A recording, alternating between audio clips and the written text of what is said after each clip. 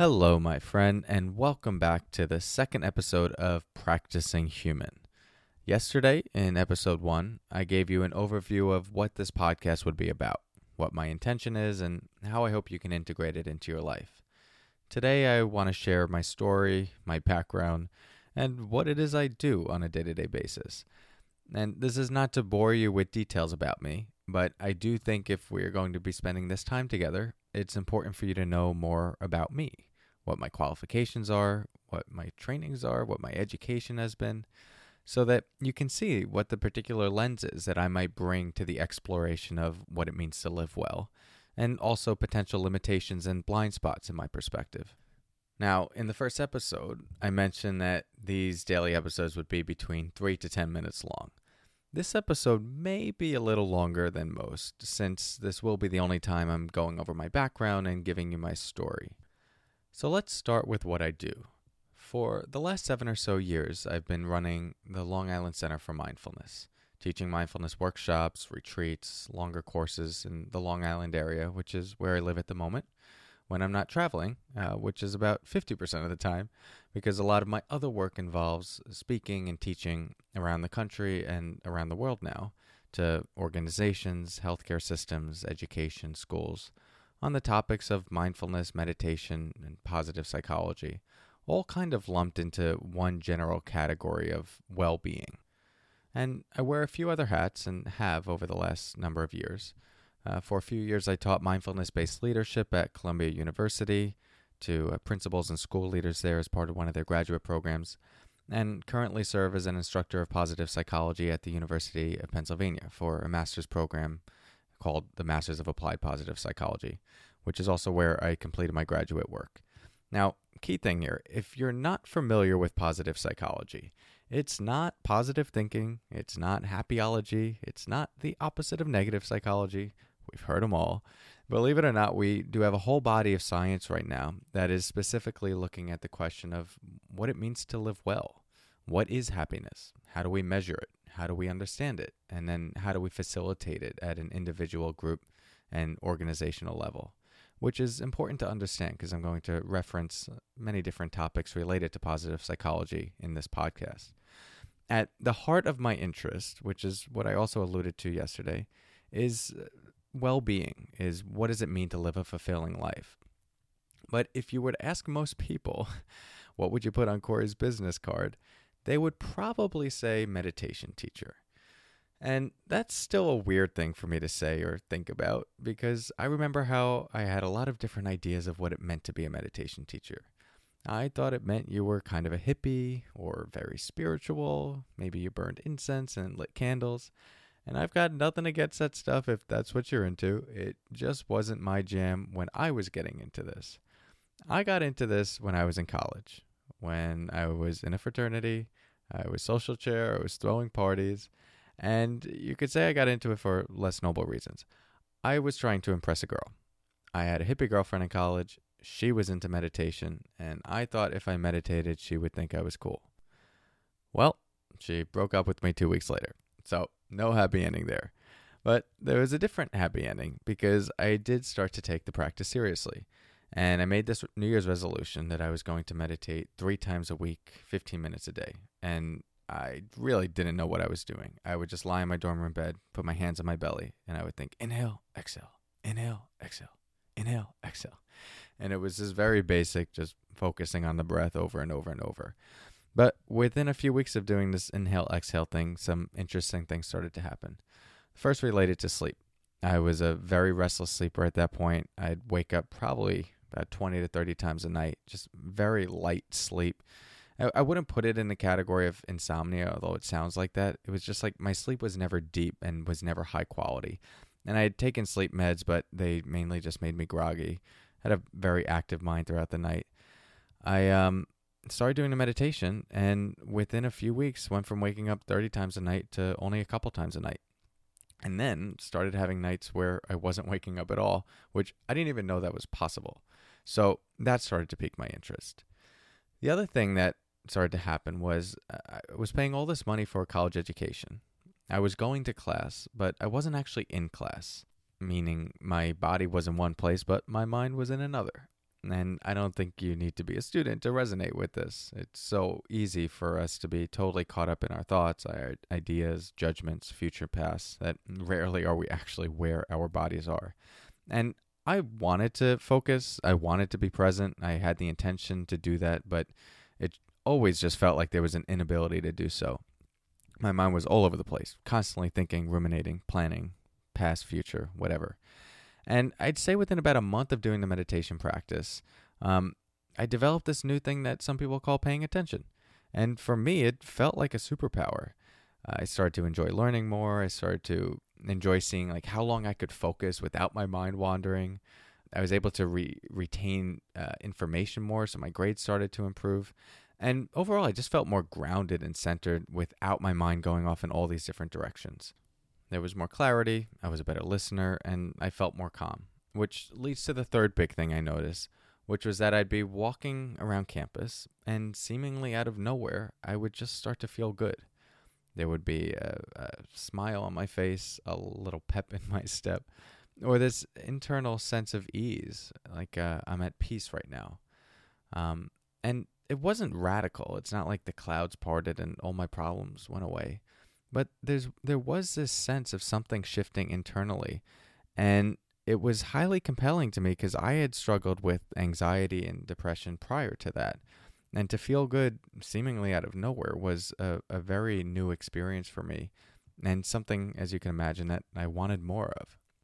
So I started getting more interested in this mindfulness meditation thing, but I was an economics major. And as you can imagine, not many people in the economics department were talking about meditation. So didn't really tell anyone I was doing this for some time, and then had this experience that shifted the course of everything for me and kind of brings us to where we are today. We took this trip to the New York Stock Exchange, the whole economics department at Allegheny College, and there were about 35 of us. And 8-hour trip to Manhattan. We get there, go in this room with floor-to-ceiling windows, and after waiting for a bit, a guy walks in wearing what must have been a $10,000 suit, pulls up his slides, gives a 2-hour PowerPoint presentation, and by the end of it, I felt like my soul was sucked outside my body. I was bored, uninspired, totally lifeless, and I just remember thinking, I don't know what I want to do with my life, but I know for damn sure I do not want to end up like this guy. Now, to be fair to him, I have no idea what's going on in his life. Guy could have had a colonoscopy before he came in the room. I'm not saying he's perpetually miserable. I actually don't know anything about his life. And I'm certainly not saying all people in the finance world are miserable, because I know a ton of people in that world that are very content and fulfilled. But for whatever reason, I had that experience, and it really got me asking the question, if that's not what I want, if there was such a clear visceral repulsion to that, then what is it that I want? And I spent a lot of time with that question, months, which was not comfortable because I was halfway through my college career. I was mostly through my economics major. And now I was questioning things. But I stayed with it. And the big response that kept coming up to that inquiry was very simply, I just want to be happy. Which I know sounds incredibly trite, but it was very clear to my 19, 20-year-old mind that everything I was pursuing was in service of some greater fulfillment. The job that I thought I wanted, the relationships I wanted, the future lifestyle I perceived that I wanted, all of these were because it would lead to some idea of being more fulfilled, more content, or happier. But I could also see that much of my pursuit of this happiness, up until then at least, was mostly about arranging the puzzle pieces of my life in a particular way so that the picture would look good. And then when the picture looked good, then I could be happy. Then I could be relaxed. And then I will have arrived. And, what's the issue with that? Rarely does that actually happen, that all of the puzzle pieces come together in the way that we want.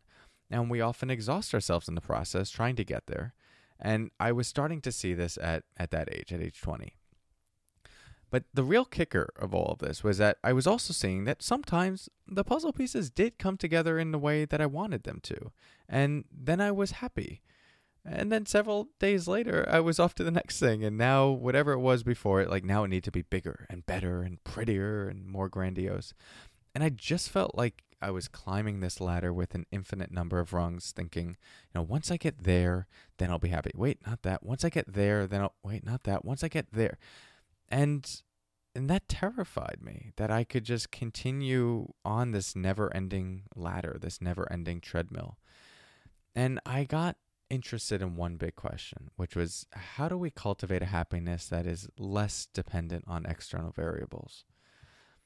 But I'm sure you can imagine a young man coming home, talking to his father, saying, "Hey, Dad, I know I was going to go into business, but now I think I want to understand how to cultivate happiness that's less contingent upon external variables."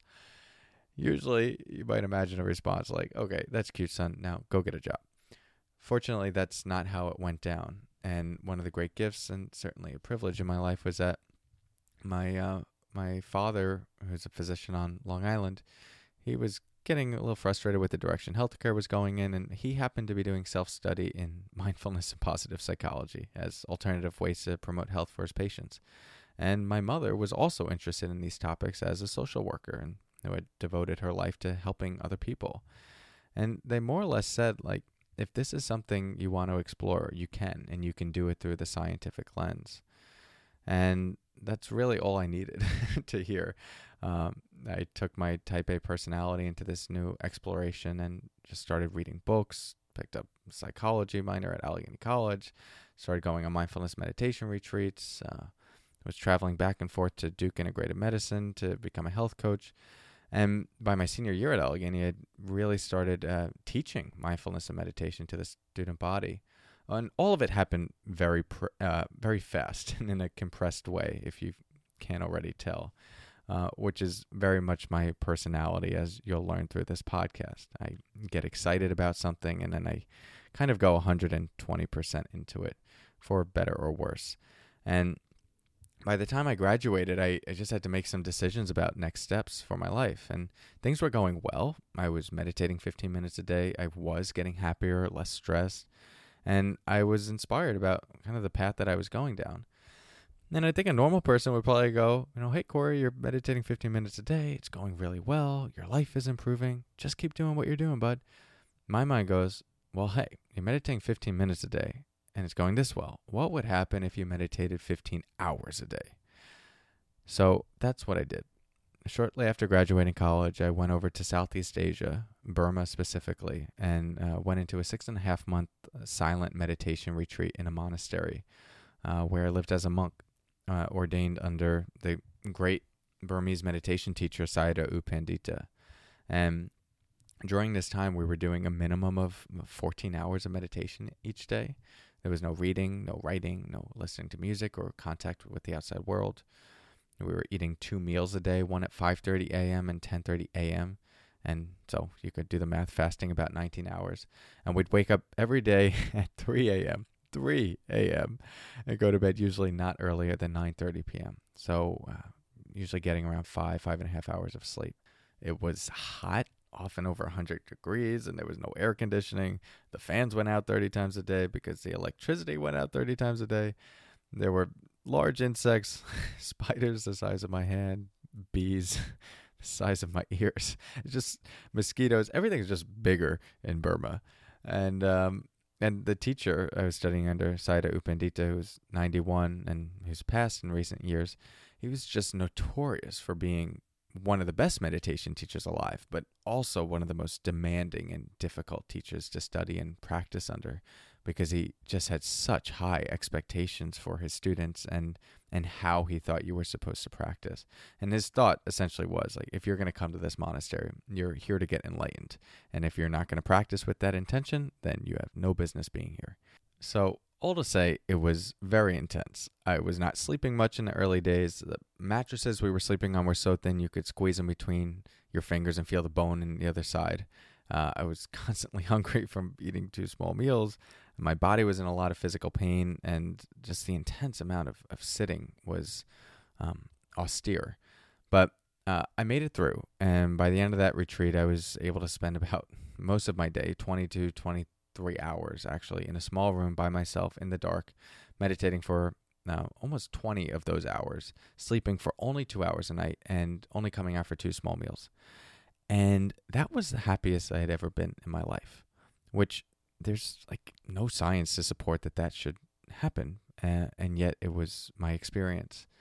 And to me, it spoke to just how powerful the mind is when we train it in the proper way, and how much we can cultivate a much deeper quality of peace that is not solely contingent upon the moment being perfectly manufactured to our liking. However, when I finally came home 6 months later, I had a whole new skill set to navigate the world, and something did fundamentally shift in me. But it was really interesting to go back to my world from the monastery, because I quickly saw that it was one thing to cultivate this deep peace in a monastic setting, and it's another thing entirely to do it in a world where there are money concerns and big world issues to contend with, or complicated relationship dynamics and family dynamics. And although I felt much more equipped to handle these things, there was still a lot of struggle and still a lot of things I didn't get to practice and train because they just didn't get triggered in a monastic setting.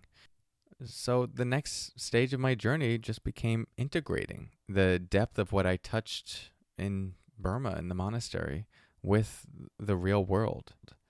And so in typical Corey fashion, I just went 100% into that exploration and started doing all these other trainings, all these multi-year, the mindfulness-based stress reduction teacher training through UMass. I went through the year-long Search Inside Yourself teacher training, which is a program to bring mindfulness into businesses that was started at Google. I went through the year-long Mindful Schools teacher training to understand how to bring mindfulness into schools. I got my 200-hour yoga certification to understand how this work relates to the body and movement. And I was really interested in behavior change, so I got certified in neuro-linguistic programming, NLP, and Ericksonian hypnosis. I did my master's in positive psychology at UPenn just to better understand what we know through the science of happiness. And then I got more interested at a community level and the role of the ecosystem we live in and what that plays in our well-being. So did this 2.5-year teacher training through Spirit Rock called Community Dharma Leaders, which is all about mindfulness, Buddhism, and social justice, and saw that it's impossible to talk about presence and well-being without also having an understanding of trauma and the role trauma plays in our lives.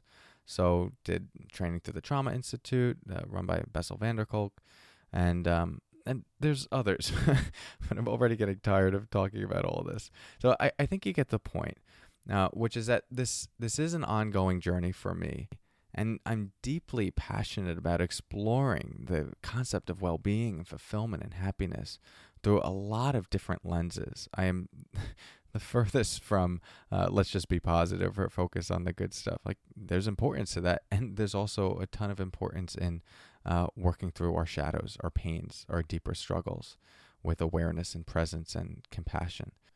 So I want to continue this journey together and bring you into my exploration, and we'll create ways to get feedback for you to ask questions and also to point out blind spots. Like, I want you to call me out on stuff. I think that's important, and I acknowledge that. I'm coming to this as a straight, white, able-bodied male born in the U.S. and living in the U.S. I'm very much the poster child of privilege, which doesn't mean that I haven't or can't go through hardship or that I'm fundamentally bad in any way. But there are just ways of seeing the world and living in the world that I can't possibly know just through the nature of living and growing up in the body that I've been given. And I want to remain sensitive to that as we really dive into this deep exploration of what it means to live a good life, so that it's not one-dimensional. Okay, so thanks for listening to all of this. As I said, most of these episodes are not going to be this long. What are we at? 19 minutes. But I do want you to have my background, my story. Hopefully you can see the value in hearing that and getting to know me a little bit more, and perhaps putting a little bit more trust in what we might be discussing here, knowing that it is coming from a background of science and also different spiritual pursuits, Eastern traditions. In the next few episodes, we're going to discuss some of the foundational elements to this podcast, things like what is mindfulness, what is meditation, presence, things that I'll be referencing a lot throughout the podcast, and I want you to get a foundational understanding of. So definitely make sure you tune in over this next week, because those foundational pillars will yeah, they will be the building blocks for the rest of this podcast. As always, if you want resources to help you along in this journey, book recommendations, app recommendations, guided meditations, lots of different stuff, just text your email address to 631-337-8298, 631-337-8298, and you'll get an automated email to your inbox with all of those links and files. Okay, that's all for now. Let's get on with the day. I hope you have a good day. Actually, I just hope you have a day. However the day goes, meet it with presence. We'll talk more about what that can look like tomorrow when we discuss mindfulness. Appreciate you being here. Talk to you soon. And until then, take care.